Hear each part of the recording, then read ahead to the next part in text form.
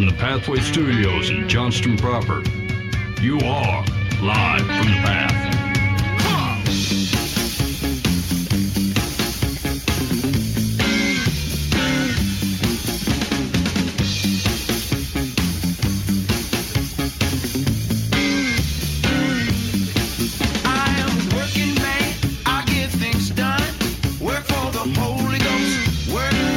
And you're listening to Live from the Path. We're coming to you from the Pathway Studios here in Johnston proper. Yeah!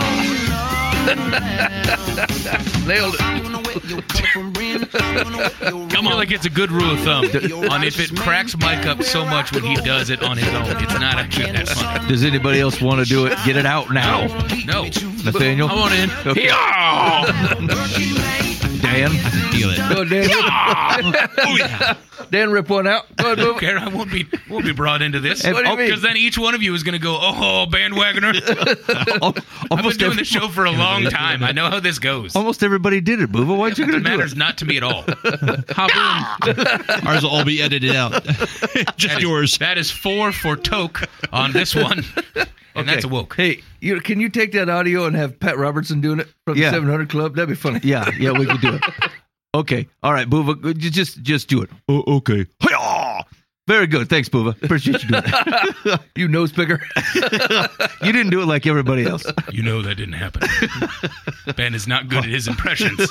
Whatever nationality he's trying to mimic at the time, it usually comes off pretty rough. All right. You're listening to Live from the Path. You're listening to episode 502. If this is the first time you've listened, stop now. Just stop right now. You're going to ruin everything. Go back to episode 1 and start over. And then you can come back to 502 where you belong. But do not cheat and skip. It's like going to the last episode of Breaking Bad, okay? Or MASH. It's just inappropriate. So restart episode. You're going to have to email me because the first 300 episodes I don't think are even on the podcast. So it's info@livefromthepath.org. Let me know. Say I had to go back to go and not collect $200. How do I listen? You know, Hey, man. for our 500th episode, we were going to talk about if you remember saying something on the show that you really regret saying, over the first 10 years. Yeah. Oh, and I had a couple that came to mind. Okay. Well, go ahead, Mike. What do you got? Okay, I just thought of one. Okay, mine was terrible though. It was during the Hurricane Katrina. Okay. And I don't know what I'd been listening to, but I had decided that the hurricane was a judgment on the sinfulness man. of New Orleans.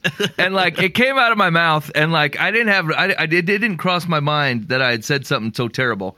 And then a year later I happened to listen back to the show and I'm like, oh no. That is horrible and not even close to true. And a complete ridiculous bend on scripture or God's heart on things. I'm like, oh man, I can't take it back. It's a flawed Mike thing that I had said. And I'm like, man, I am so embarrassed that this even came out of my mouth. Mm-hmm. Yeah. Mm-hmm. Okay. But it certainly did. I did say it. Yeah. Oh, gosh. All right.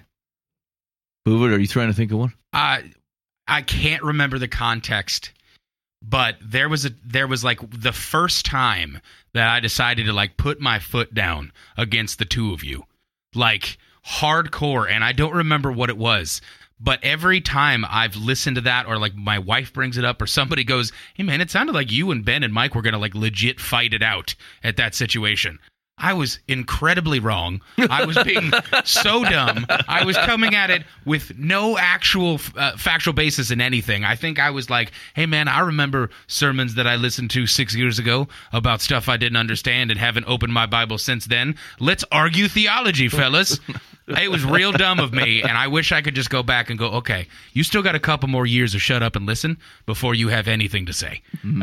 It is step down, son. It is not time for you to talk yet.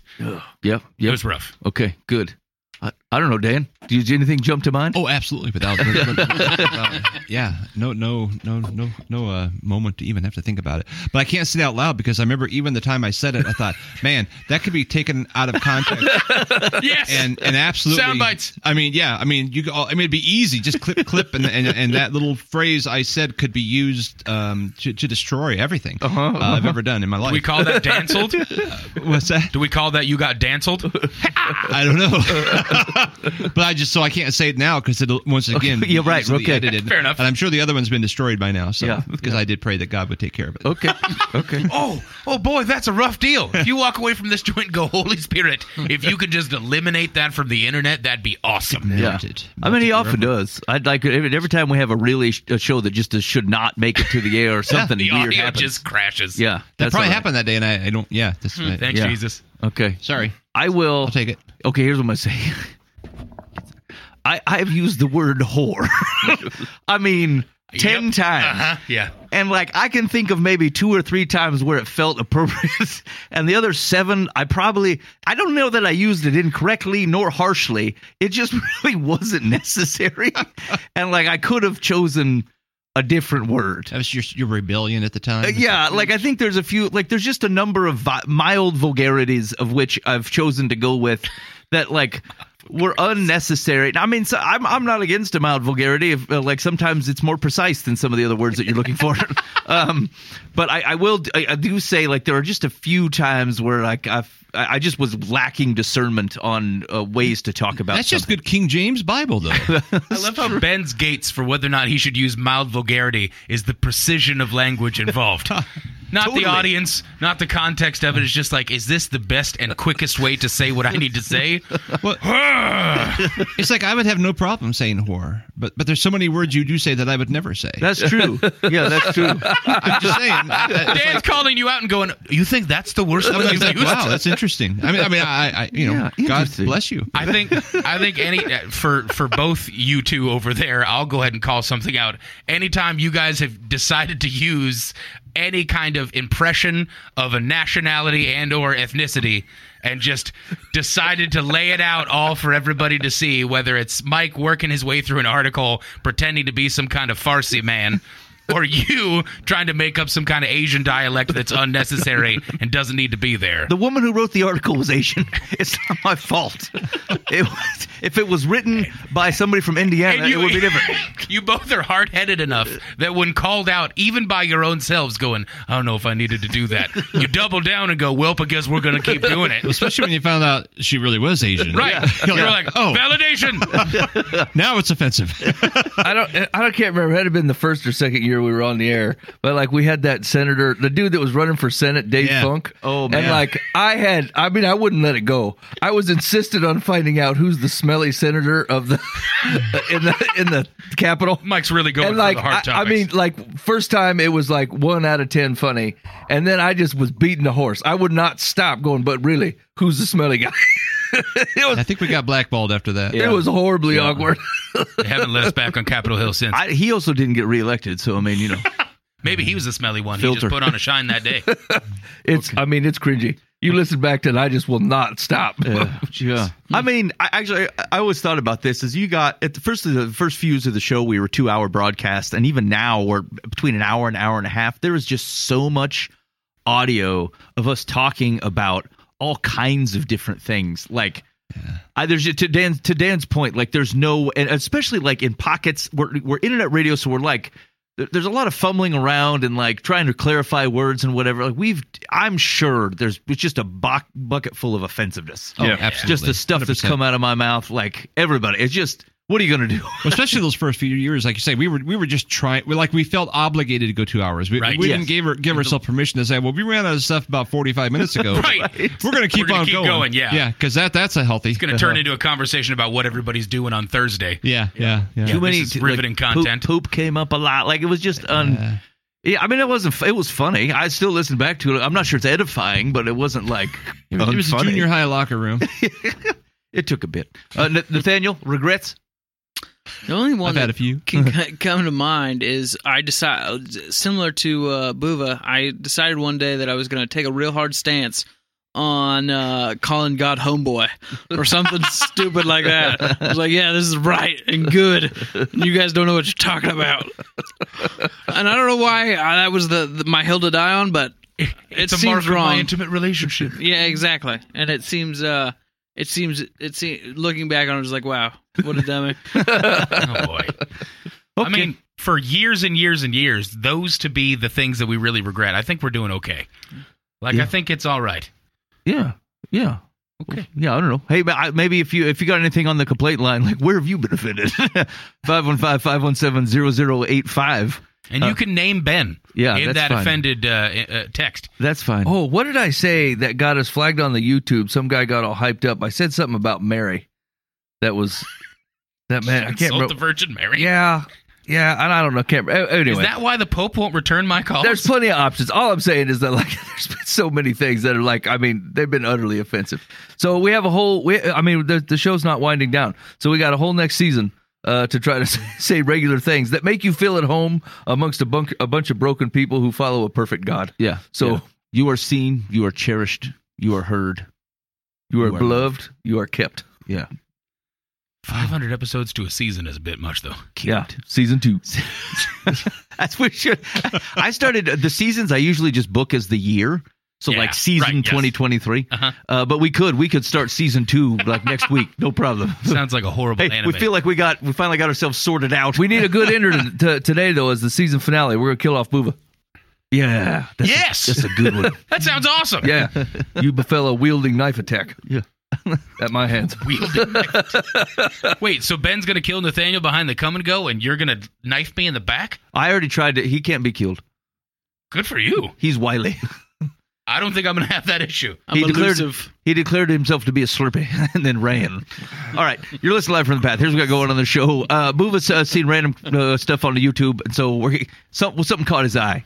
Something caught his straight eye. And so we're going to have him talk about it and see how it goes. I hate that you pointed at me and named me in And I that. winked. I feel good about what I did. There was something else. What did we have? Somebody did something. It was- Mike, Yeah. you had a drop in on spiritual disciplines. Yeah, and just the overall question is, and it ties in a little bit to fasting too, but like the tie-in is like, can you have spiritual disciplines without having a disciplined life? Okay. All right, we'll drop in on that. We got a couple articles we may or may not get to because, I don't know, the Christian news is getting repetitive. And then we got advice on Dear Life from the Path, and that'll, I think, will take us up. Okay. Booba, you've been YouTubing. How many hours a week would you say you spend on the YouTube? Oh, I have no idea. Like 10? I do audiobooks on YouTube. Couple hours a day? Well, yeah. Okay. So double digits, YouTube. Oh yeah. Yeah, Oh, easy. like when because I don't watch TV a whole lot. Like I have Netflix and all that stuff, but like most of the time I'm on my YouTube watching like video game stuff and cooking stuff. Okay. So- Okay. The reels or like you watch long form? Long form. Okay. I'll throw it on and while I'm doing dishes or something Like like that. background content Yep, stuff. yep. Dan, what do you think? A number of hours YouTube. You know, just recently it has accelerated quite a bit to, I'd say, over 10, because I kind of quit watching TV. Okay, same. Yeah. So you pull a Boova, you say I don't have the TV on, but I might be picking stuff up from the YouTube. Usually it's more substantial than Video games. and not that that's I'm going to die in this episode. Can you give me some dignity, please? Hey, you'll die as you have lived. you can't die until there's some tension in the room. All right. All right, fine. Okay, double I do a lot of digits. news stuff on the YouTube now. Okay. Nathaniel, now you've been a man who've I think arm wrestled with the YouTube in the past. Yes. How are you doing? Is the YouTube dominating you, or are you dominating it? It's to Mike's point later. It's dominating me. Okay. Cool. Okay, you've been held captive by like double digits. Oh yeah, big time. Oh, Yeah. okay. Short like reels or long form content. Both. I take it in. Okay, come on. Nathaniel's Take it a in. power user of the YouTube. I do a bunch of sermons too, so it's probably a lot more than I think. Oh yeah, Dan does it holy. No, I'm just saying it's background stuff like watching just whatever. I'll just Right, be listening yeah. if it's the topic I'm got going on. You know, Yep. I don't have maybe time to read a book or something, but I'll sit there and listen to some dude and Okay. compare thoughts. And like, oh yeah, that's a thought. And Okay. All right. Mike, double digit YouTube. I can see Dan watch the window and goes, oh yeah. yeah, good point there, sir. I hope I remember that.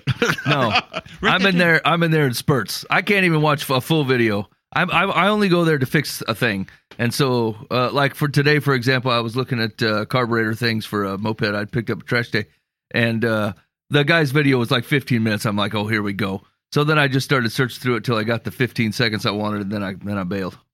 Yeah, those get annoying because you're like, they're like, I'm gonna change a light bulb or something in a car, and it's like, well, here's a model number, blah blah. They get into all this stuff, and like, just tell me where the like they're running a I wanna know sitcom, the you know, like they got a plastic part. I build don't up wanna break and a conclusion. It's like, come on, man, just get to the point where Here's you my do intro.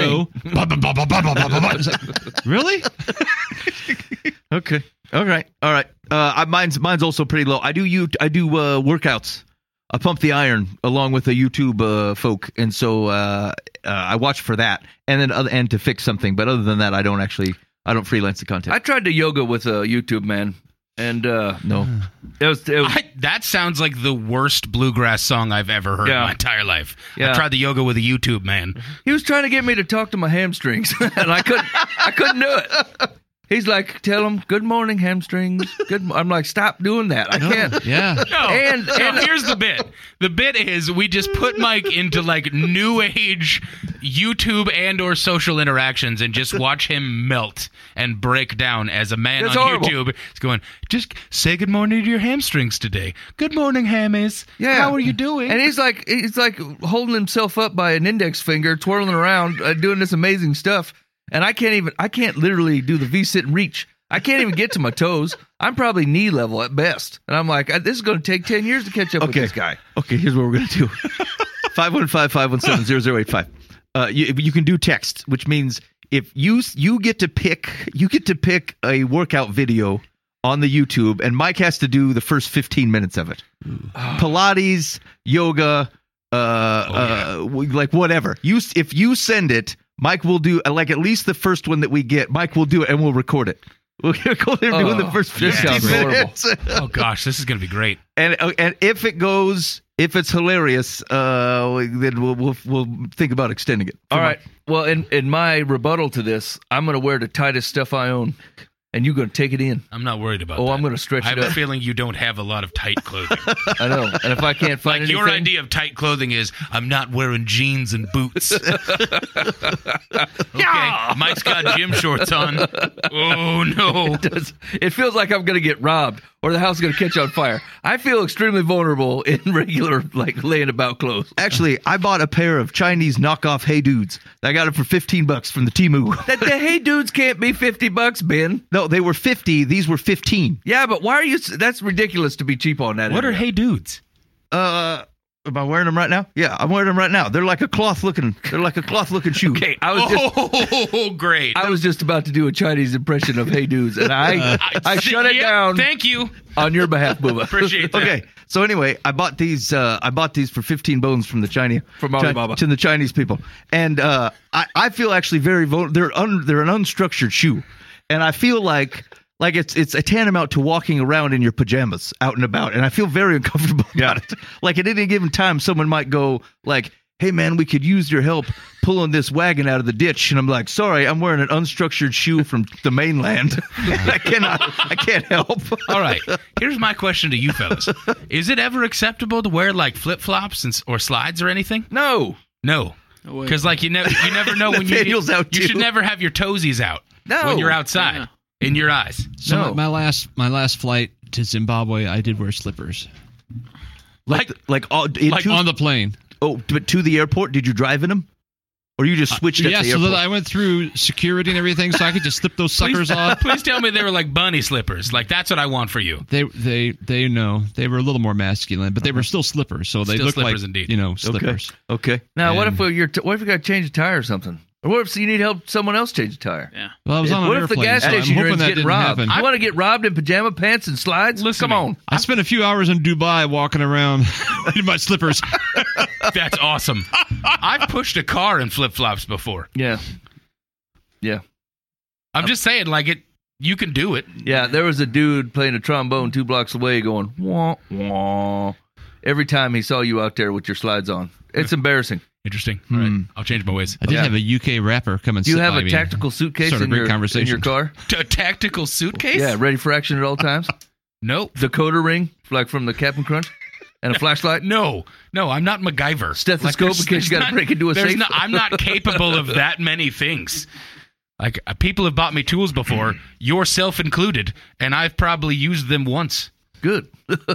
wait, Dan, did you say that an English rapper, like UK rapper, Yeah. struck up a conversation with you in your bunny slippers? Yeah, because so I paid a little extra so I could sit on the wing, so because like it's major leg room. I mean, like from me to like 15 feet, right? I mean, it's like huge on a big old monster. Yeah. And so he thought I was really wealthy. Oh. And I did have like $100,000 on me, like cash, so but I didn't tell him that, but it wasn't mine, so it had nothing to do with me. Right. But I felt rich, and my slippers. Yeah, hey, man. So he just thought it was really cool. He wanted me to set up concerts and everything all over Zimbabwe. And you say done. I'll take care of it. Yeah. So we got our WhatsApp numbers, and I may have blocked him later. But yeah. I don't know what you need to do right now, but I feel like you need to give more context other than I paid for extra leg room on a flight to Zimbabwe, and I had $100,000 in cash on me, but it wasn't my money. Well, no, it's because for the orphanage. It's for an orphanage. There we go. That's all I'm asking you to say. Exactly. I was taking money that I went there on purpose because to wire it would have cost a lot of money, so it was cheaper to send me. Yeah, I'm fully aware of that. For the vast I'm audience. just saying right. It's like Dan doesn't just travel with 100 G's to Africa How do you know that? for no reason. I do it all the time, every day. Florida War style, like I went and bought a bunch of AK-47s over there. Did you just like look from side to side when they said, "Do you have anything to declare?" You're like, $100,000. I had an official paper that said, but I had filed at the airport security people. So yeah, they could stop me and it'd be fine. I was gonna say, what happens if you don't have that paper and someone stops you with $100,000? I did it a few times before, and they finally thought maybe we should fill the paper. It's not illegal to because they want the just cash. Incredibly suspicious. Yeah, it's illegal for them to do it, like a citizen. Yeah, because then they're like, well, you owe taxes, Right. But but still, with like, okay, we should do it. So we declare it. I was gonna say, I think I had $400 in my pocket in the Philippines, and I felt like I was breaking national money. I was going to be taken down at any moment. Yeah. What were we talking about? Boo watches YouTube. Yeah. How much YouTube do you watch, Mike? Yeah.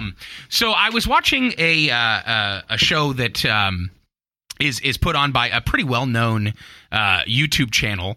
And essentially, it is a cooking channel. And one of the things that they've been recently doing, they've been pushing on, is like last meals of these famous celebrities. And so these celebrities come on this show. Wait, last meals like this, their last ever, or like what they ate last night? No, so essentially, like it's if you know you're about to die tomorrow, what would your last meal be? Yeah. And so they get together and they put together this meal, and then they talk about a lot of stuff, and it's questions about death, and it's questions about what happens when you die, and all this kind of stuff, and it's taking off. It's a pretty big deal, and it's depressing. I mean, to some people, yeah, but to some not. I mean, mortality's for everybody. It's what happened on this YouTube video, Booba? I'm trying to get there, and that happened.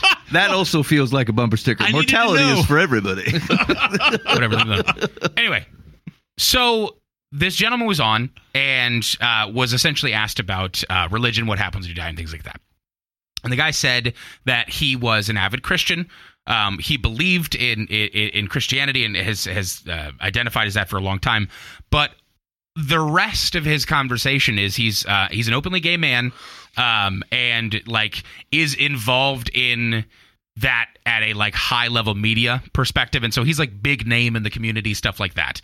And he's talking about the fact that he's a Christian and he believes in God, but he doesn't believe in heaven, doesn't believe in hell, and all this different stuff.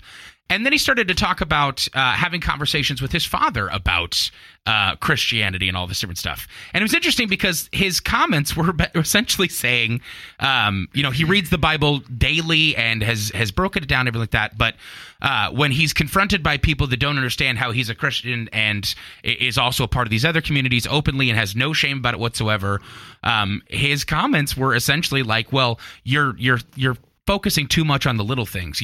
Once you've read that word in the Bible, take a little bit of context. What's around it?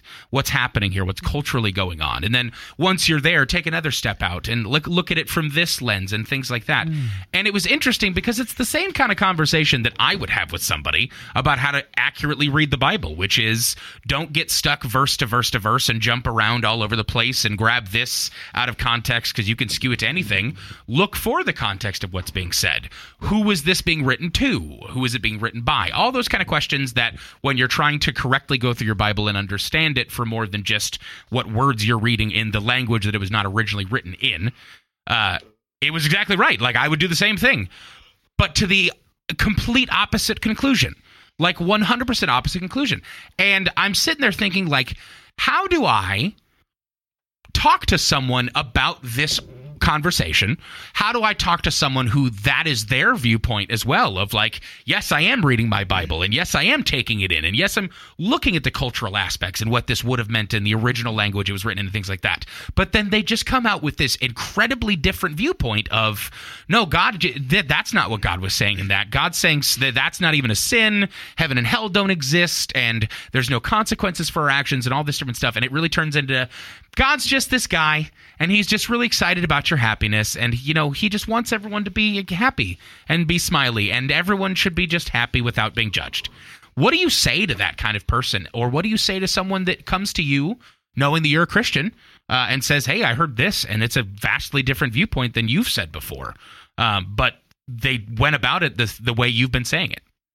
What does that conversation look like? Yeah, it's like, so Nathaniel, it's different to be dealing with someone who like clearly doesn't read the scriptures and would say as much, or someone who doesn't believe in this at all. But this is a person who is saying like, oh yeah, we're the same. We both read the scriptures all the time. We think it's appropriate to get it into context, blah, blah, blah. And they're coming to complete opposite conclusions than what you're coming up with. Like, and Nathaniel, maybe I'm saying like, start with you.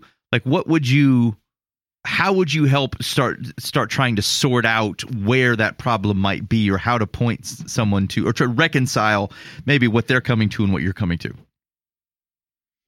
I mean, if they're willing to dive in and especially explore like grammatical and historical studying of the scripture, then I maybe would probably start there, is see kind of where they're going astray, and then maybe start on those passages that they're, because everybody's got their proof texts, even people who have a theology that I would say I would agree with. Yeah. And so if this gentleman has some text that he bases his life around, then I would start there. Yeah. Yeah. I think that's a good initial call, is that like where people find a text or section of text that they agree with, and then they start using the Bible to filter the Bible, which is an error. Like, you use the Bible to interpret the Bible. That's right. But like, you do run a risk of saying, based upon this one thing that I agree with, now I will use it to then potentially re-render all of the other things. When like, what I might have to do is say, here's the thing I really agree with. Here's the thing that strikes me as maybe I don't agree with. My question is, how are both true? Not how do I bend the second one to fit because I like the first one better, or because I agree with the first one. So I think starting with where trying to figure out like what lens, even if it's a scriptural lens, or specifically because it's a scriptural lens, people are starting with. I think that starts to get to the root of it, because otherwise you're fighting for, again, like words and phrases of which people are coming to different conclusions, not because the language is particularly different, but because they started contextually with a different thought in mind. And this isn't just a this guy problem. It's like a regular dude problem, where I heard somebody say once, I think aptly, everybody's theology is wrong somewhere, and none of us know where exactly that is. Yeah. Yeah, agreed. I don't know, Dan. What have you run into a character like this that you've kind of dealt with, either online, in person? Yeah, not necessarily on the topic, but with any scripture. Usually, like, my first question is to get to unpack a little bit about, like, well, when you say you read the Bible every day, what does that look like? Mm-hmm.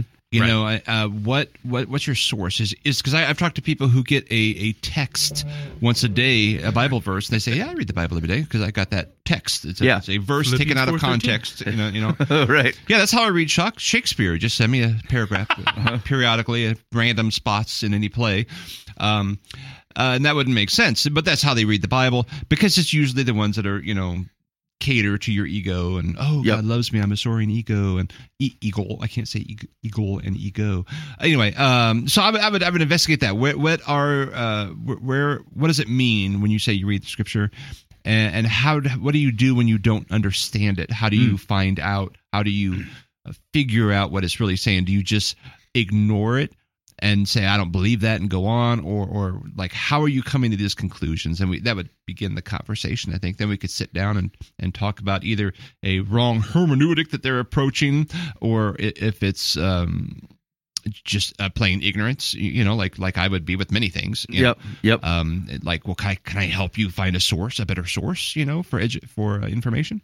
And that'd be the starting point, I guess. It all depends on how they would respond, how I would go from there. But. Yeah, I do think like one of the bigger rubs, the places where most people are on shaky ground, is when you start getting into word definition. Yeah. Right. So like crux of like contextual phrases and things like that. Like a lot of times you can talk through that. Although one of the things I would say is that, going back to Buva, to your description of kind of what the guy was saying, backing up and looking into context doesn't absorb or eliminate the thing that the individual sentence or word is getting at. It just illuminates it. Right. Context helps you understand it rightly. It doesn't discard it. Yeah. And so like if there's a clear teaching around, something that, especially if it's like a Old Testament law or something that, or even a New Testament epistle that seems to try to restrict behavior in some way, and we go, yeah, but if you take the really wide macro view and you go,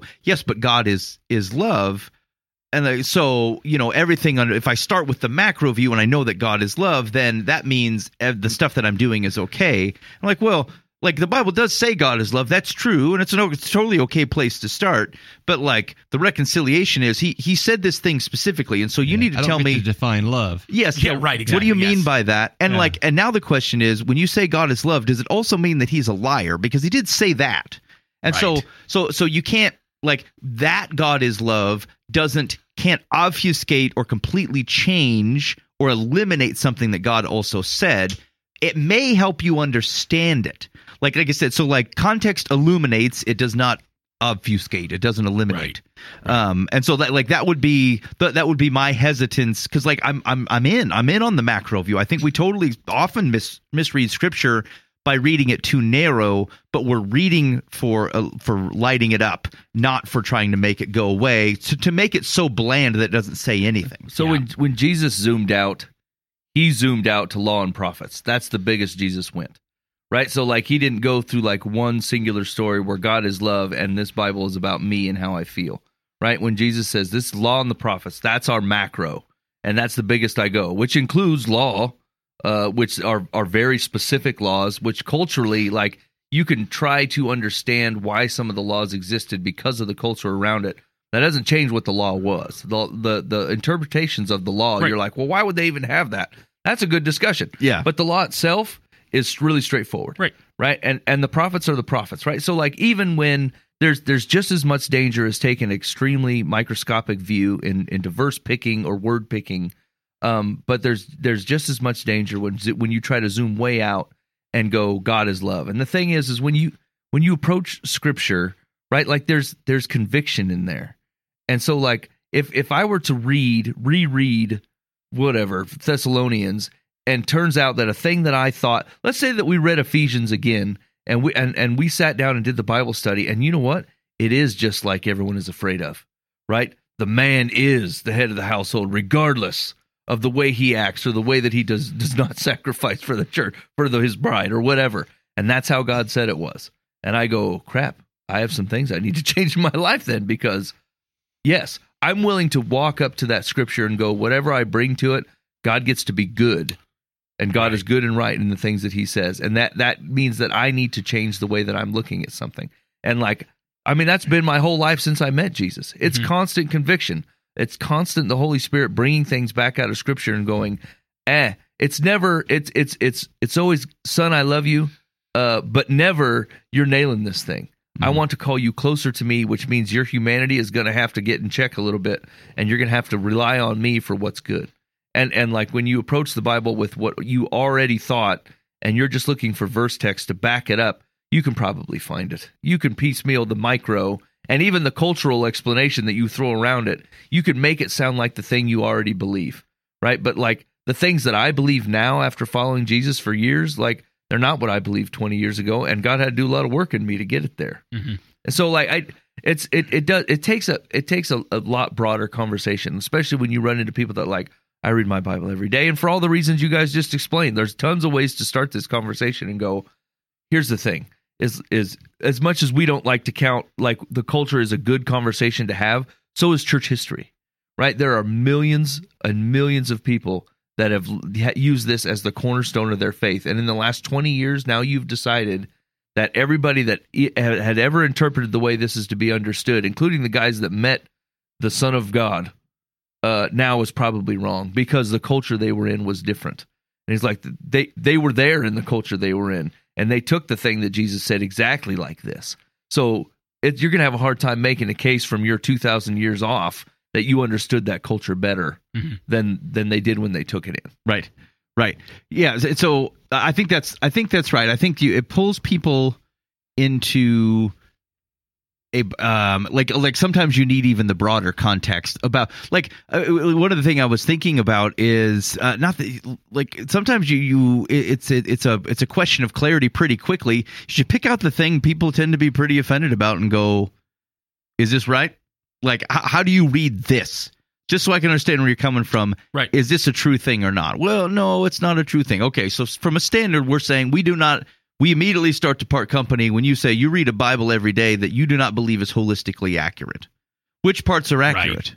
Oh, well, I like these parts. It's like heaven and hell don't count now. Yeah. Okay. Right? That's a huge broad swath that like is pretty defined. Right. And you got to chuck Jesus for that one. Right. Like this isn't even people harass Paul over all kinds of things. Jesus is the hell man. He's the guy talking about. And so like, regardless of your interpretation of what that is, you have to deal with the concept of either Jesus is lying, the scriptures are misrepresenting Jesus, or like you're fighting or you are rejecting something that God said was right. Right. And so it doesn't take but a half a dozen questions to get to a point where at least we know what we're dealing with. Like if you're a person who goes, I just don't think I think some of this is perverted by man. Okay, which parts?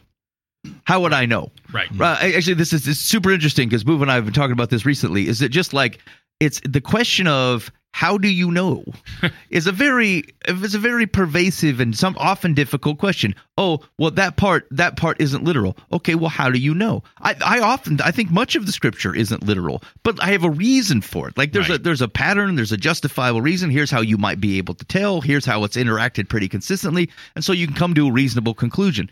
That's way different than, oh, Jesus didn't say that. Oh, interesting. How do you know? Oh, the Nicene Council jacked with this. Oh, that's interesting. How do you know? Because if you get into an opinion battle, you're going to lose it, right? Because you're just people don't tend to honor the opinions of people who are against them from their perspective. Yeah. It's why you got to stop arguing with your family members. Like it doesn't come across. You're not going to win that one either. Well, and you have to have a low view of God, right? Like the reason I believe Scripture is God breathed is because I can't imagine an all powerful God that will allow it to be changed into something that He didn't want. Right. Right. And so, and the thing is, it has to be very pinpointed. How do you explain the Message translation, Mike? Well, that is tough. That is tough living. I mean, but the thing is holistically, I can find theological rubs in the Message translation, but like, I can get that. Here's the thing is I do this all the time. And the thing is, when you quote, I was talking to somebody this week because we were talking about memorizing Bible passages. And I said, I get it. I think it's good to have God's word in your heart. But like when you turn around and try to explain it to somebody using 2,000-year-old language, it's not going to come out right. Right? It's just going to flat out you're not saying it in a way that they can understand it. Like there's words that are pervasive throughout the scripture that even when you try to explain it in modern context with like grace and mercy, right? All these things are going to come through the exact same as the intended. You're just going to say it in your own words because if you say thou doth whatever, or you try reading out of the New King James, right? People who don't know Jesus are going to struggle with you understanding with what you're saying. Or even the words, this came up recently in things we're studying, but like even enemy. Like when I say enemy, modern context, like it's got a different vibe often it's a very, because like our notion of like, some people have like these enemy figures in their lives, but like most people, they think nemesis and like kind of like a cheesy, that kid stole my blanket or like peed in my cup type of like nemesis. What's going on at your elementary school? That is a big change there. I remember you, Brandon Kono. I remember everything you've done. So like, okay, I was also thinking of Brandon Kono as the possible man that would have done something. That is like the second time you guys have brought up Brandon Kono in 3 weeks. He's a repeat I think you offender. guys need to talk to him. I should be praying for him, I suppose. He may still be my enemy. I don't know. Or nemesis. Anyway, it's not the same.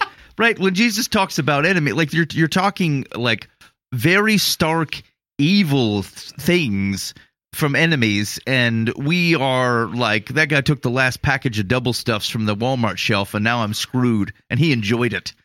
Right? So like, how dare you? Right. It was just contextually we're wrong about it. Felt right. Okay. So yeah, anyway, I mean, I suppose to sum it up, like when you approach people that like claim to read the Bible every day, and I've come to these like massively crazy different conclusions. One, I would certainly pray on that, right? Because like there's a little bit of weirdness going on. Two, I think all those suggestions were solid, right? You're going to have a conversation in here somewhere. But at the end of the day, like two major things have to be met. One, you have to believe that God is good, no matter what God says. Like he has his best intentions. Like there's a couple things, especially from that fella, right? Like there's a couple worldviews that he'd want changed instantly, and he goes, if this were just different, and if Christians just believe this differently, the world would be way better. And God says, no, that is in fact the exact opposite. Right. What you're doing is saying, hey, make something that will destroy humanity, and say that it's okay so they can feel temporarily better. Right. That's not bringing them closer to me. That's glorifying them as a deity, because they get to call what's good and what's not good. And God already laid that out. And so as hard as it is to operate in a world, especially, culturally now, or especially when we're in America, like it's so divided on being able to just accept anything that anybody says and says, this is who I am, this is what I want to be, this is what I think is good. And like, you have to go back to the fact that God says, I know what is good. I designed you. This is what is good. I'm good. I can do nothing but good. And I'm telling you, this is not where good is.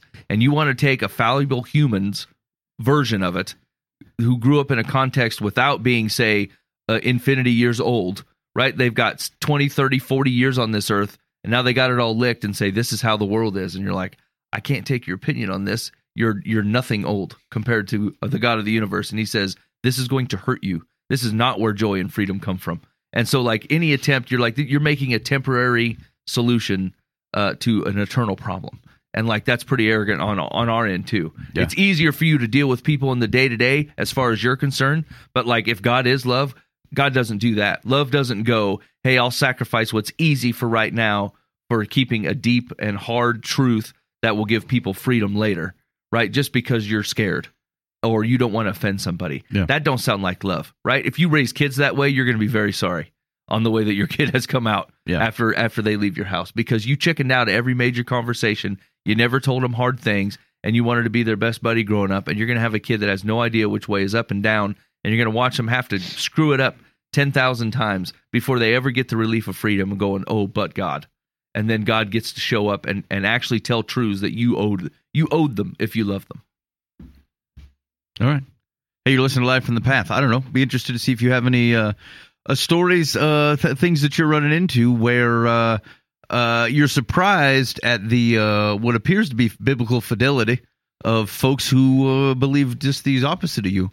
And here's the thing: I have come across many a competently put together theological argument for things that I disagree with. It tends to part company at how literal is the scripture. It tends to part company at have the scriptures been tampered with, or the definition of a word, especially when you get to the sexual stuff. Like, people start kind of twisting words around to try to fit their theology, and so that's where the stuff tends to get to. I would say this: like, you should be given what Nathaniel said, which is if everybody likely has something that they believe that's not quite right. I mean, you should always be open. You should be open and listening. That's how you find out the things that you got wrong. Now, most of the time, I mean, like, I don't know if interpretations really sway all that far from maybe the steady things that but like, you can't learn if you're not listening. And frankly, you can't help teach if you're not listening. And so either way, I would start by listening. And then people who have a heart for Scripture, to Mike's point, like, will ultimately be changed by it. People who have a heart for themselves will stop seeing themselves in it eventually. But people who are open to being changed by God will be. And so we can encourage that and be part of those types of conversations. And you can follow those around because they tend to start being cause-based religions, right? Like they've taken, like if you read the entirety of that Bible, it's God's story, and it's very evident it's God's story. But like if you go to certain denominations or certain sects of Christianity where they're cause-based, they're like, this is about me. We're going to talk about this issue only, and this is the way we go forward. And like that stopped being about God completely, and started being about you. So like you've just taken God's throne away and sat your butt on it, and it's dangerous. Yeah, and that reminded me, there was an article. We weren't going to read the whole thing, but the title struck out at me, and this is from Christianity Today, from earlier in this month, and the title of the article was "Moses was bicultural like me," and I thought, like, why? Like, what are we looking for in this story that God has told using a man named Moses, that the notion of him as a Hebrew raised as an Egyptian is a key part of it? Like his identity actually doesn't, it comes up as how God has worked through someone. His actions are actually the primary thing. And it creates unique situations between him and his adopted family and his birth family. Right. Okay, but it's not a story about adoption, and it's not a story about multicultural. It's a story about the uniqueness of the story happens because of those situations, but it's not his identity. You never hear Moses actually bring that. He doesn't bring this up, and the Scripture often doesn't. Like Scripture is almost always in the process of trying to weave things together to acclimate to what it's like to be one kingdom under Yahweh. And so what caught me here was, like, what are we looking for when we're reading the scriptural narratives? Like, what lens do you have on, and why? Wasn't this the failure of in our eyes, the Jesus campaign that came out during the Super Bowl? Right? Yes. It was solely focused on the way Jesus is like you as an individual. Yes. Yeah. Yes. And so, like, it felt like a weird, if it's not relevant to what God is trying to communicate, like, why are I guess we just be cautious about looking. Whatever, pastors are known for this. Like, you go looking and you found a story somewhere, and Mark Driscoll was one of the worst. He'd like choose a scripture and then talk about whatever he wanted, and just found a way to kind of bring that out of the story. And like, it's one of the risks. It's no different than the person that Abuva was talking about. If you're reading the scriptures to affirm the thing that you're looking for in yourself, that isn't the thing that God is trying to talk about. This one seems more benign, of course, but like, it's the same problem. Like, if it's not particularly Jesus as a refugee, it's not relevant to the story. To know that he went from place to place, like, they tell you that Jesus fled to Egypt. He and his family fled to Egypt to describe the evil threat under Herod, right? Like, that's the point of telling him of the fleeing. Right, yeah. All right. The point of him fleeing wasn't oh, look, he's a refugee. Like, it has nothing to do with the concept of the story, even if it's true. But like, most people are going, didn't you know that Jesus was an immigrant and a refugee? They're trying to steal Jesus's story out of context to tell their own story. And I'm just telling you that, like, there may be a totally competent and merciful story to be told about these immigration situations and how we think about refugees as a country, as individuals, whatever. Totally. But do not go to Scripture, pull Jesus' story out of context or what's irrelevant to what's going on around him to try to push a cause, especially one that he might even be for. They're just looking. Everybody's just looking for some way to help understand themselves, right? But they want to find it out of human level measurements. And like, God doesn't be talking about that. Like, he just does not. He says, you are who I said you are, right? You are my son or you are my daughter. That is the most identity you get. right? And so people go, look, I can understand myself better because Moses was bicultural. Why though? Right? As soon as God said, "You're my son," that's pretty much what you need to know. That's it. Are there worldly struggles here that are going to cause you deference because of your race? Yes.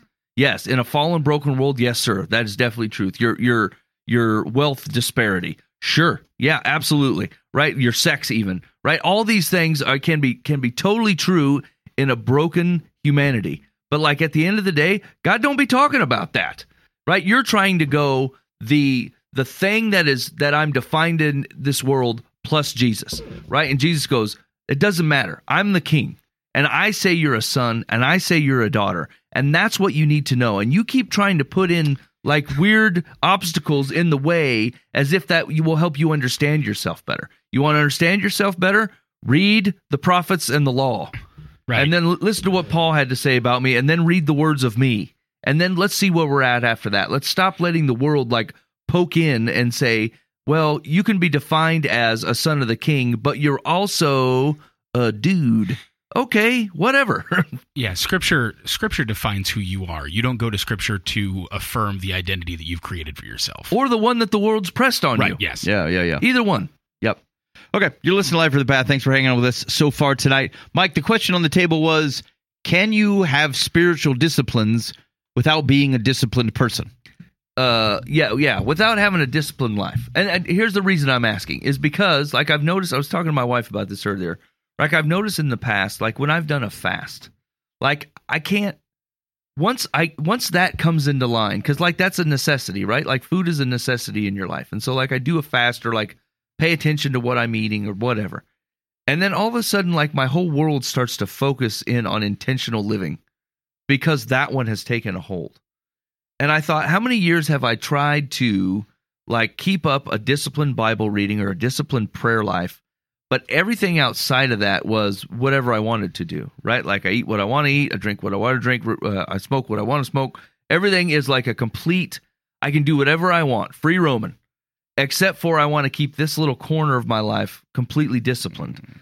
And I think the dichotomy keeps bumping up against itself and going, I don't know that you can actually do this. You can either live intentionally or not. And that includes some of the spiritual disciplines, right? Like, so does that mean I can intentionally have like 4 sodas a day? Yeah, sure, I can if I want to, if I'm doing it intentionally. I would say at this point, I drink as many sodas as I want to without any regard for whether how many I should have or not, like without even a thought into it. And like on the flip side of that, my Bible reading is give or take.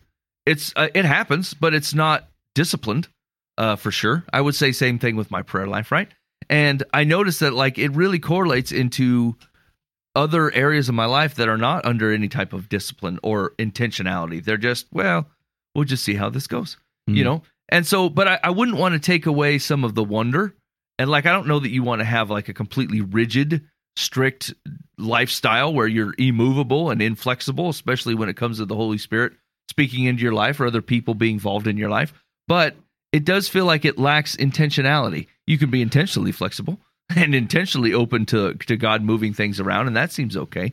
But it just hit me earlier that like I don't know if you can have both. I don't know if you can live intentionally in one area and not intentionally in the rest and expect it to sustain.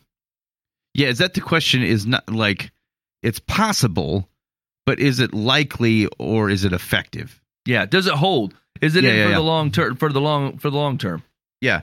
Dan, what's been your experience like thinking about just like either spiritual disciplines, but then like, I don't know, discipline in general or intentionality in your life? Yeah, I think the what came to my mind was I'm trying to use the question and then I'm straying from me. The more disciplined you are, the more, how am I saying this? The more depth of discipline you're.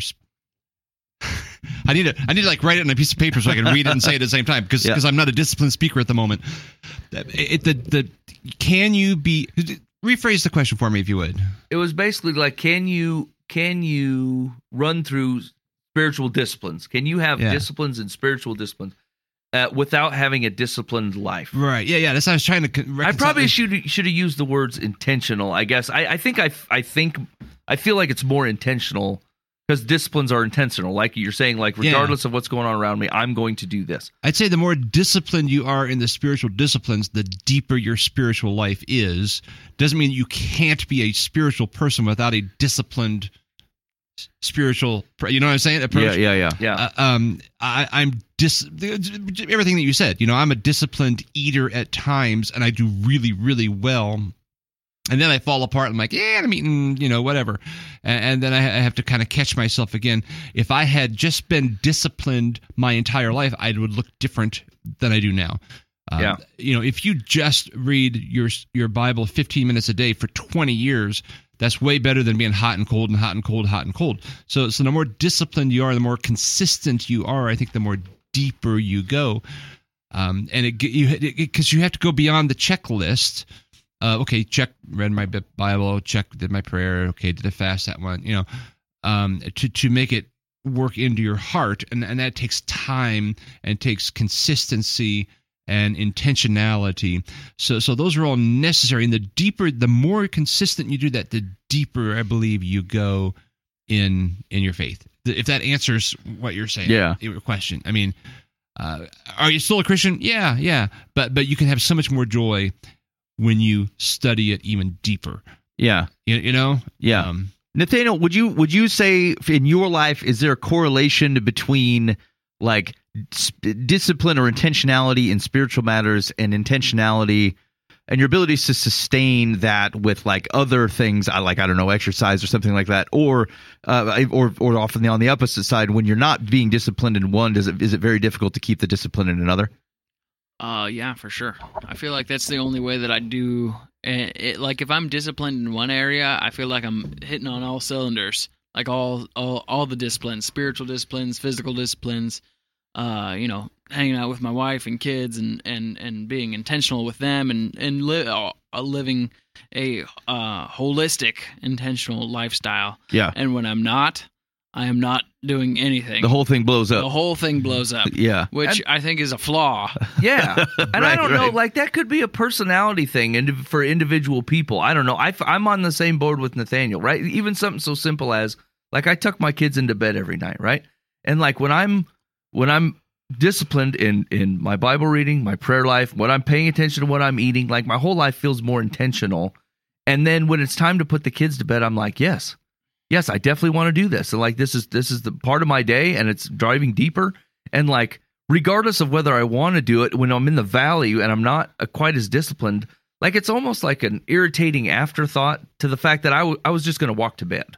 Like I was just going to go to bed right now. And like, now I got to walk all the way upstairs and Ella going to want to tell me a story. And like, I love Ella's stories. Like I really do. But like when my mind is not focused on like the intentionality of things that I know to be important, then everything's an irritant.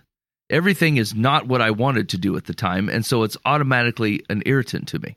So like if I had no discipline in anything I was doing, what I want to do right now is go straight to bed. And anything that stops me from doing that, even if it's a good, righteous thing, I'm irritated by it. You know what's interesting? That's weird that you brought that up, because now that I think back on it, I find that I am most irritated when being interrupted from unintentional things.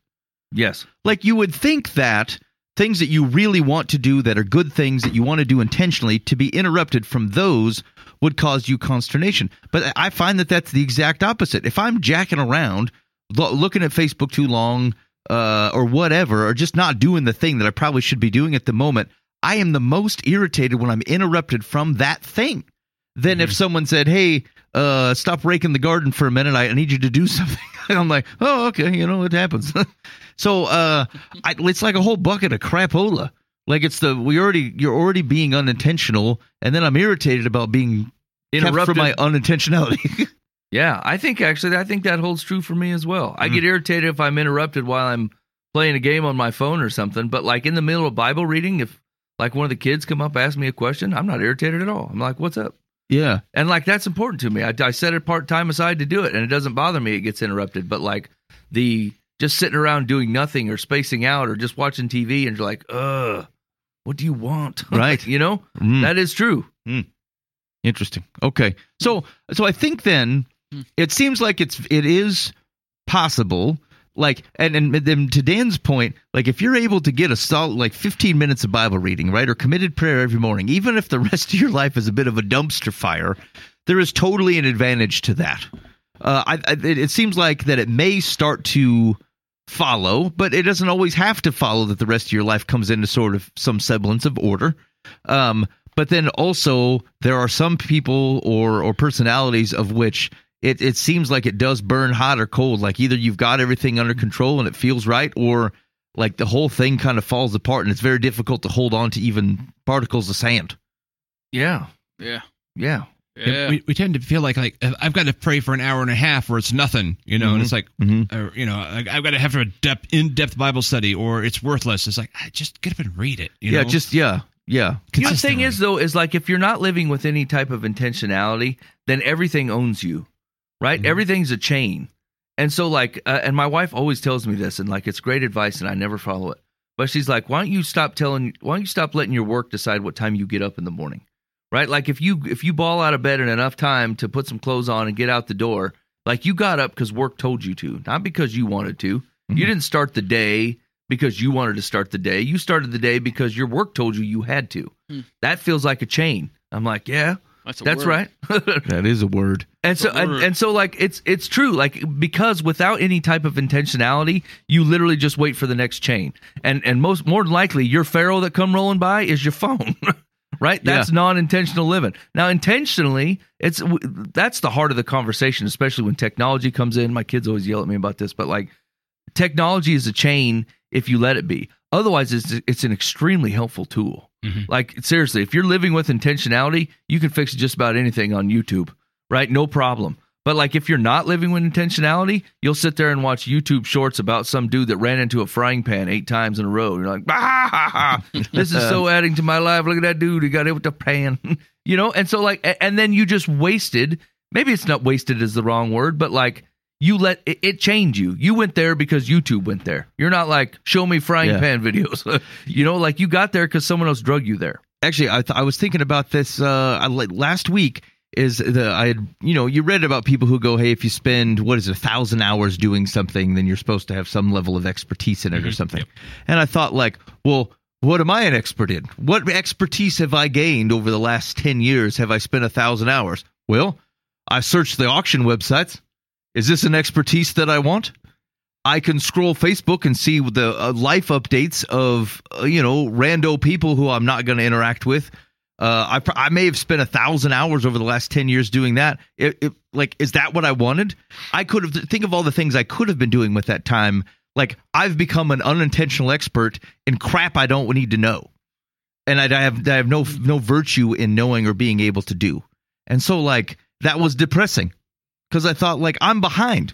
I could have been rolling into hour 1,100 or 1,200 on something that was wise, and instead I'm 1,500 hours in. Who's this guy? I don't even recognize that guy. Did we go to school with that guy? Anyway, he's having a kid. We should probably pray for him. Like, okay, don't count. Yeah. Go ahead, Booba. This may be, I don't know, tangential, but I think when I think through discipline and habits and things like that, what it feels like is my disciplines and the things that I make habits are a direct reflection of what I care the most about. And I can tell you with almost absolute certainty that I have probably missed less than 30 meals in the last 15 years of my life. Mm-hmm. Easily. Like, I don't miss meals, right? I always eat. I make certain it's taken care of, right? It is very intentional for me to be very focused around the things that I care about the most. And food has always been that for me. We've talked about that on many occasions. Not going to, beat that horse anymore. But I can't count how many times I've gone weeks or months without opening my Bible, without praying, other than praying for a meal in front of someone that I think is going to judge me if they don't, or praying with my wife because I know I kind of have to, stuff like that. But like what I'm disciplined in is directly reflecting on what I care about in those moments. And what I see is, when I'm disciplined about things that are spiritual for me, a lot of stuff falls in line. if I put my heart to be set on an interaction with God daily, all the time, whether that's through my Bible reading, whether that's through intentional prayer, whether that's worship time, or just sitting around glorifying God with my thoughts, to be thinking about things that I'm just thankful for him giving me, right? Everything else kind of starts to fall in line because things are right-sized.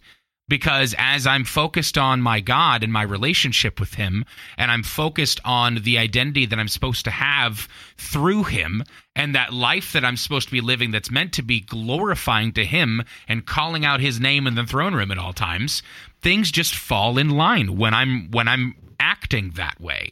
I'm not habitually eating like crazy or snacking for no reason or going out to eat stupid stuff. I'm not constantly taking in things that I shouldn't be taking in, whether that's, struggles that pretty much all dudes have, whatever you want to call it.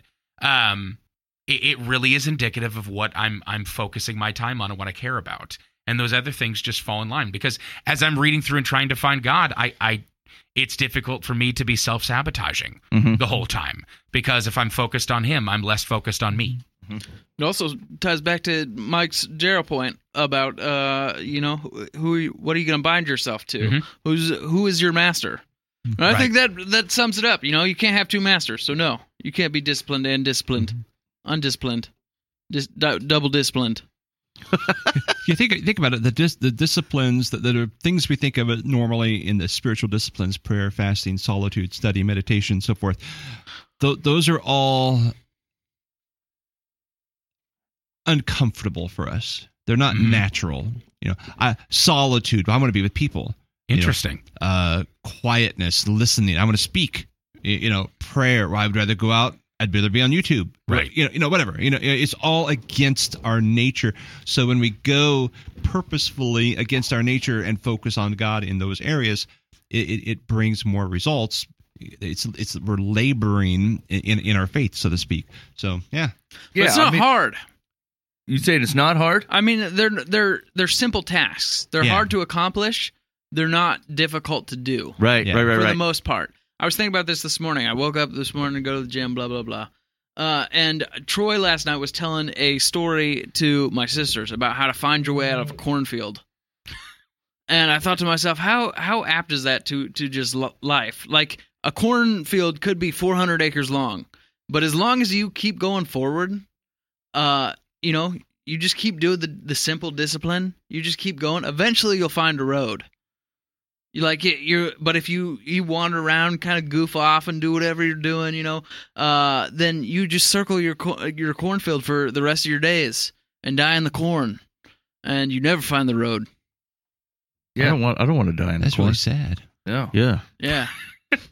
We learned that as kids. It really is a call, to just live with some intention. Yeah. You know what I'm saying? Stop choosing lazy pharaohs. You know what I'm saying? Chain yourself to something. Basically the whole invitation of God's invitation is I want to invite you to be in relationship with me. And when you're in relationship with me, that's ultimate freedom. It means you're chained by nothing, right? You are voluntarily following the King. And you get the glow of being around the Savior of the universe and the Master of all creation. And you get to stand there. If he didn't drag you there, you weren't forced in there. So all of it is freedom, right? And so if you think about everything that you are letting blow you around by the wind, that's a chain. And so you start looking around your life and going, chain, that thing's chain. That don't look like freedom. That looks like a pharaoh, right? You start to get embarrassed on how many things you chained yourself to. Yeah. Yeah, that's true. Hey, Ben, how did you just go? I was dominated by YouTube. Yeah. It had its way with me. And left me on the side of the road crying. Yeah, I got kicked to the curb by Dr. Pepper. Yeah, right. Because I could have passed by it, and I didn't need it. Water was available, and I said, I'm gonna be late to work because I want that Dr. Pepper. I stared down a vape pen and lost. Yeah. I mean, because it's easy to pick the big ones, right? Because society already agrees with you. Smoking's no good. You can't drink too much. You stay off hard drugs. Don't take Adderall that don't belong to you. Whatever. You're like, these are all big chains. But God isn't trying to get you to trade a dark, grimy, moldy chain for a shiny chain, right? He's not use this nicer looking chain. That's called exercise. right? You don't use this other chain that's called health, right? Like he's talking about freedom from all of it, right? And you can be intentionally healthy, and you can be intentionally exercising, and you can be intentional on reading the works of modern philosophers or painting a picture, right? All these things God has given to you as freedoms, right? But he goes, don't chain yourself to them. Don't do that, right? Don't let it own you. People have traded, like, that's why the programs where people trade hard drugs for like healthy living, then they end up worshiping healthy living, right? And like, it's good for you. That's true. It's good for your body, but like, not if it owns you, not if it dictates your life like the Holy Spirit's supposed to be doing, right? Mistake. That's a chain. Yep. Yeah, God's the only master that won't fail you. All right. You're listening to Live from the Path. Let's give out some advice. Okay, ready? Yep. Dear, Live from the Path. Uh-oh. I was looking up idle hands are for the devil. Devil's Workshop. Classic. Here we go. Just looking up the phrase? Yeah, because I was just trying to think, like, first of all, I'm like, is that even in the Bible? Turns out it is. It's in the Proverbs. And then I thought, does that hold weight to this conversation? I think it does. Because idleness produces chains, really. Anyway. Dear Live from the Path. Path? Yeah. I need background vocals. Dear Live from the Path. Path! Every time I leave the house, my wife needs a play-by-play as to where I'm going, how long I'll be away, etc. Classic. Years ago, I used to be a player, but age has caught up with me. Oh, boy. Advice? Wait, that's it? That's the end? Yeah. Dude gets right to the point. Hey, you know what's interesting is, like, the way that he tells it is that the only reason that he's not still a player is because his age has restricted him. Yeah, exactly. I feel like his wife is well served being suspicious of him. If I felt better. Yeah, right. You have earned no trust, sir, at all. Yeah. Your wife has every right to be asking where you're going. Yeah, in fact, you should look at it as a gift that she wants to know where you're going. Right. Because that means she gives two craps about you. That's right. You're darn lucky she even cares anymore. Yeah, I would give her full details. Not in a snarky, terrible way. I would be upfront and definitely share every bit of thing you think she should care about. Because what do you freaking care? You should have no care in the world at all. Plus, it's fun to give a play-by-play. Yeah, that's why they made Snapchat. I'm right here. Yeah, just hang by your phone, woman. I'll snap you. Dan, that's awesome. That is the most wholesome way to take in Snapchat. A notoriously terrible thing. Dan goes, no, it's an easy way to update my wife to where I'm at. I guess I'm not familiar with the I love that. terrible things. That makes me happy. Buying panko breadcrumbs. Put myself a little dog filter. Ooh. Yeah, I don't find this unreasonable at all. No. Like, this is a society thing. You should tell your wife whatever it is she wants to know. Yeah, if she decides that she doesn't want to track your every move 5 years from now because you behaved yourself and been open and transparent, well, then fine. That seems like a real boon to you. But and up until then, and even if it doesn't show up, she has every right to ask this because you've been a notorious Lothario, and she does not trust you, and that's correct. And you know what? Go ahead.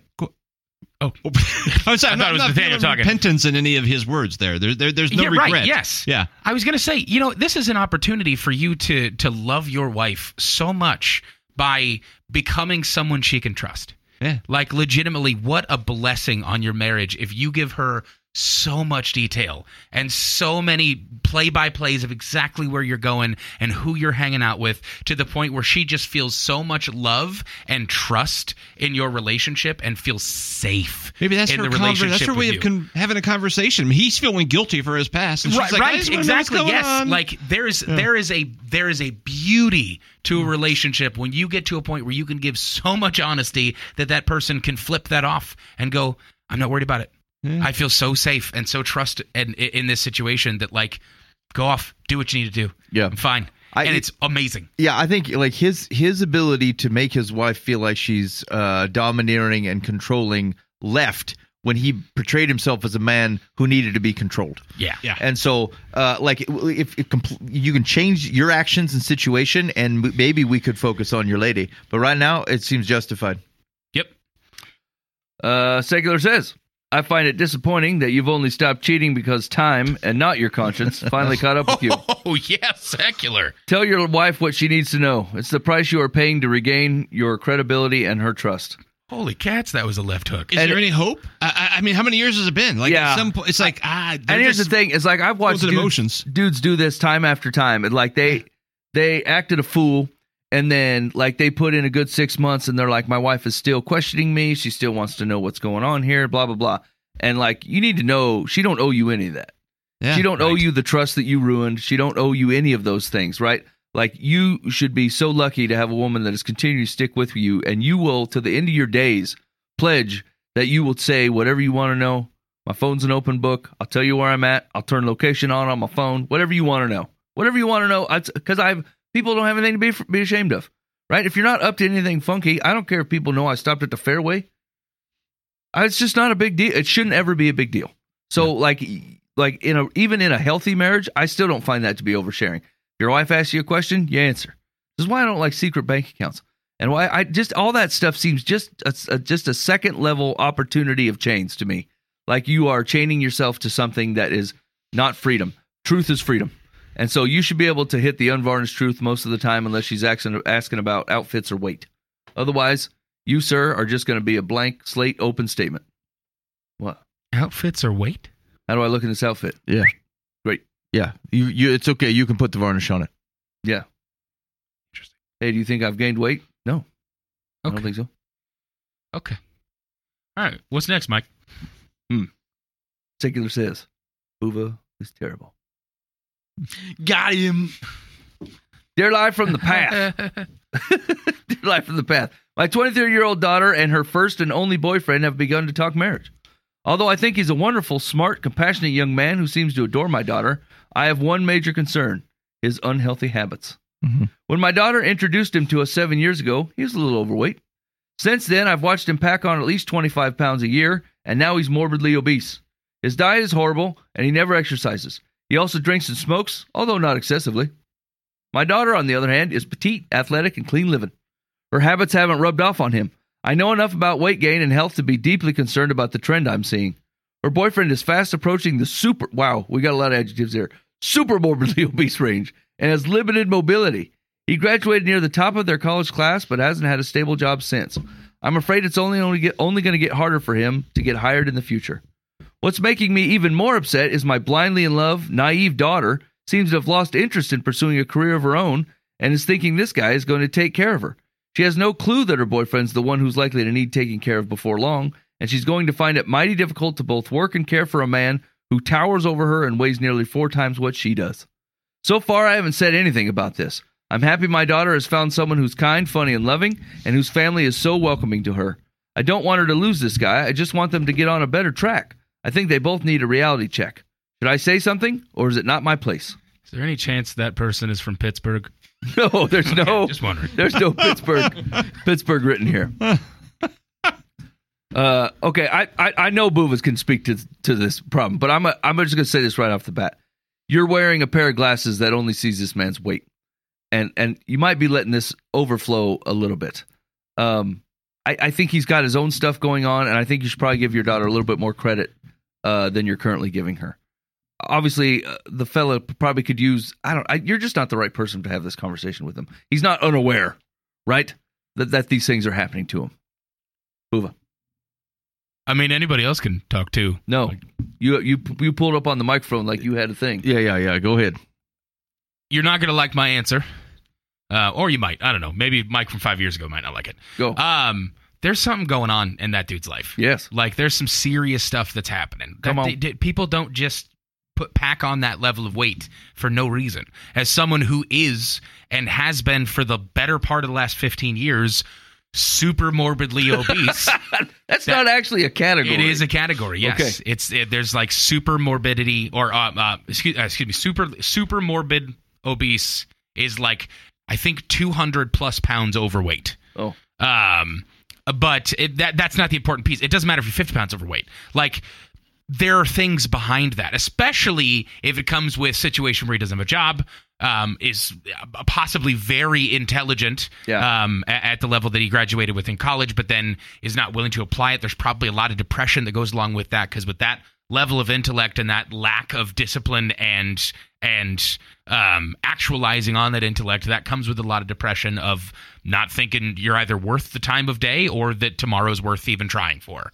And so I think that's conversations that you as the mother of your child can bring up to your daughter that, hey, just a heads up, like, I love you, and before you make a decision that is forever, like marriage, you need to take these kind of things in consideration. In no circumstances should you be the one that contacts your possible future son-in-law and goes, hey, by the way, we've been noticing how you've been gaining 25 pounds plus a year since we've met you 7 years ago. We know about your job situation whatsoever. You have every right to be a concerned parent of a single child currently. That's where that stops, though, because one, your child's going to make the decision that they're going to make. It's the same situation it's always been. They're your kid. You can do everything you can to influence them for good things. You have certain levels of control, but that control is used to teach them how to make better decisions, not to make decisions for them. And so there's a perfect understanding, or a perfect level of understanding that you can give in loving your child. Suggesting therapy for both of them, because therapy for her may very well get her to a point where she starts looking in a different perspective at her prospective spouse. Marital or premarital counseling about what kind of things do you value? How do you handle grief and loss in your life? How do you handle when stuff goes tough with your budgets and things like that? Because that guy, if he's being honest in those conversations, is going to have to go, well, when I'm really stressed, I eat, and I'm stressed all the time. And these are things that are symptomatic of that inner depression, or whatever you want to call it. It doesn't have to be a clinical diagnosis.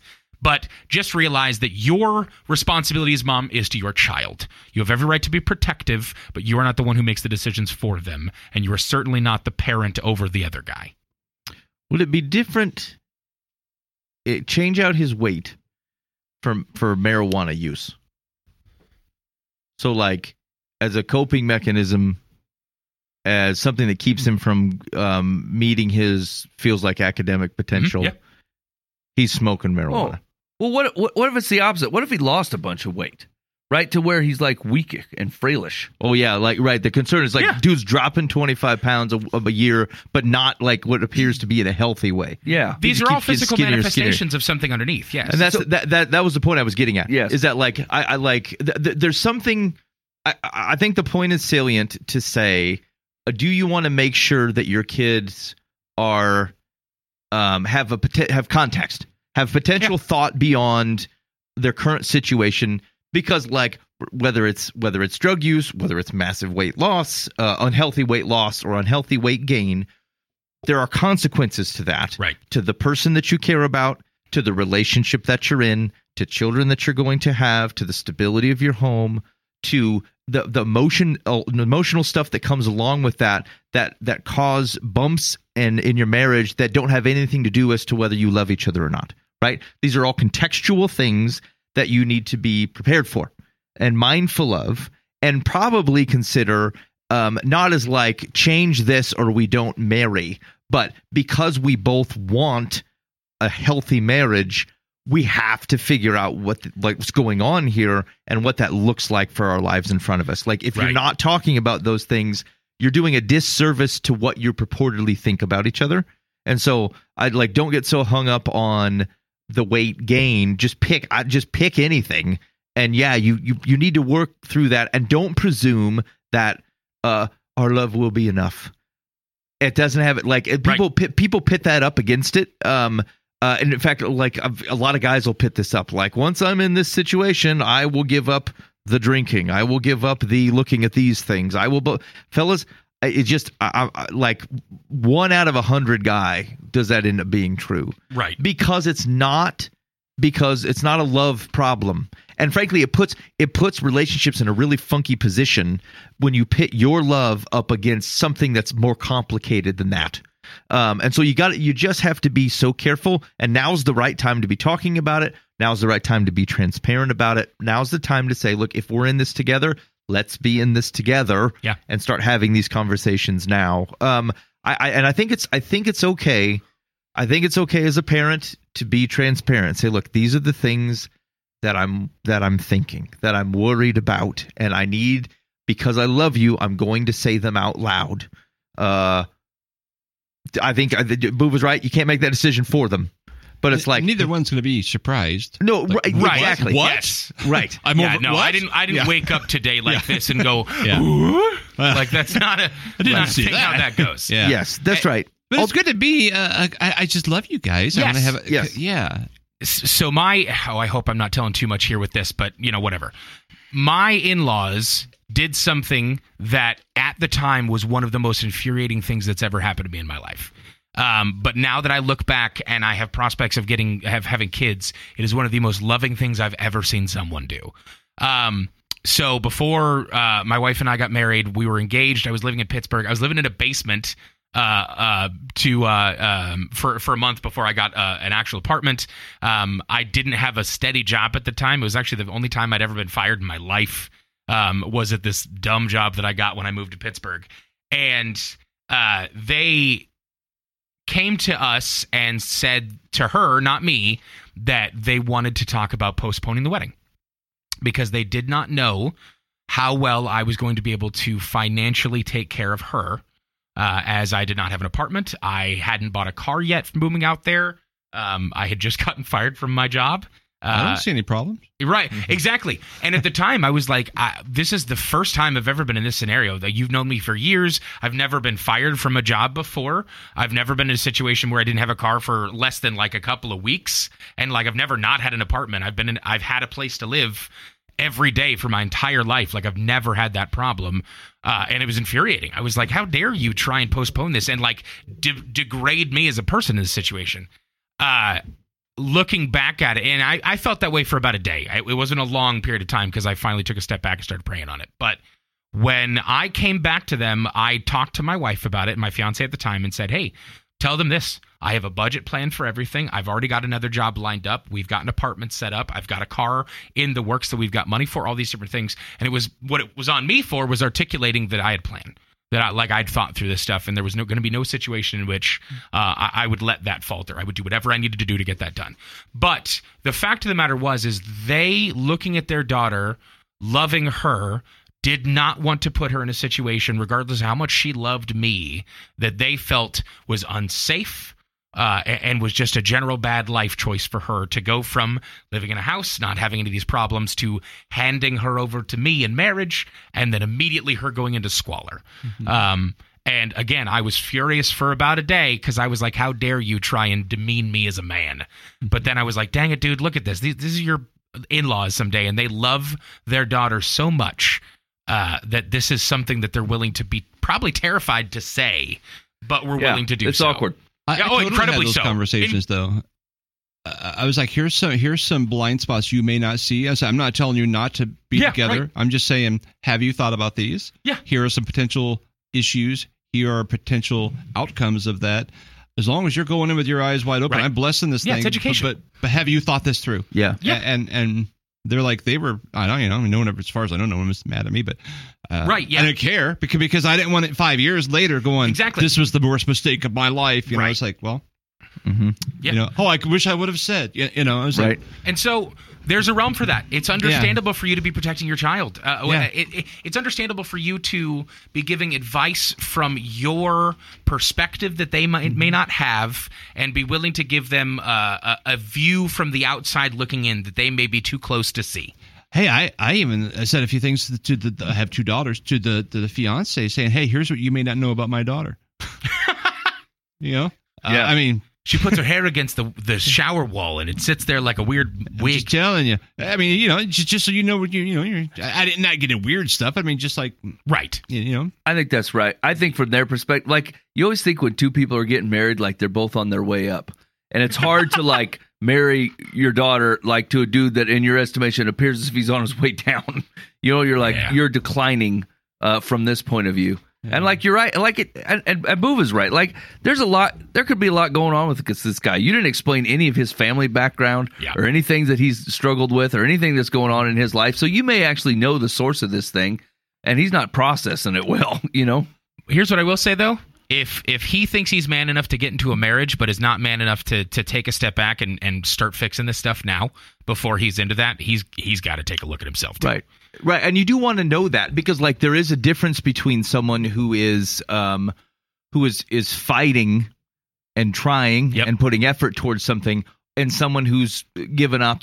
Yeah, and like you can in a marriage you can fight alongside someone who's fighting something, but you cannot carry that for them. And like, that is not an equal yoke. That is a mistake. It's like, and if that can change, then maybe your situation can change. But like, don't enter a marriage thinking this situation is going to change because we're married, or that I can change them. That is something they have to do under their own willpower. Secular says, talk to your daughter about your concerns, all of which are valid. Your daughter should not put her career on the back burner because, as you have pointed out, she may need it. Make sure she understands that her boyfriend's choices will not affect only her future, but possibly her children's. So this serious subject you will bring up only once. If this romance does progress to marriage, and I wish them a long and happy one, they should make estate planning in priority just in case. When love is in the air, we all expect a happy ending, but all too often fate intervenes. Stop that. What the heck? Estate planning. Make sure you got a good life insurance policy for Fatso. Everyone should, I guess. That's what Secular just said. Fatty, no friend's going to have a heart attack. Better make sure you get the supplemental life insurance. Your ship could come in, baby. Wrong with you? Okay, but she better make them wheels clear. She said sometimes fate intervenes. That's not fate. No, that's McDonald's. That'd be cool if McDonald's started writing on the side. Seal your fate. We've got some life insurance. Responsible for rising comorbidities. Why hasn't McDonald's started selling life insurance policies? I mean, it might get you on both ends. It might catch the wrong vibe. Yeah. A little too on the nose. Yeah.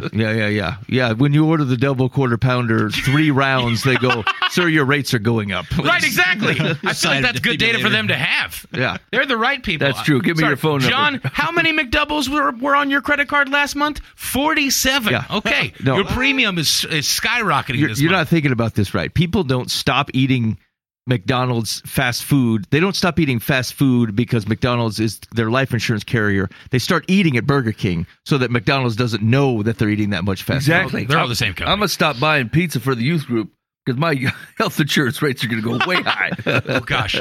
I hope no one in America grabs a hold of that and starts making that happen. All right. You're listening to Live from the Path. Thanks for hanging out with us this week. We really do appreciate it. Do not forget 515-517-0085, the Bob Eisenhower Live from the Path complaint line. Send us the YouTube, with a workout video. Mike will do the first 15 minutes and we'll record it. And you got to take it in. You have to promise to watch it, but Mike's going to do it. All right, we'll take that. Of course, if you have any feedback on the show, any regrets, things that you heard us say, and boy, I'm cringing for them. You go ahead and leave that on the complaint line so that we're aware of that. In the meantime, we hope to be back with you next week. I already said in the meantime.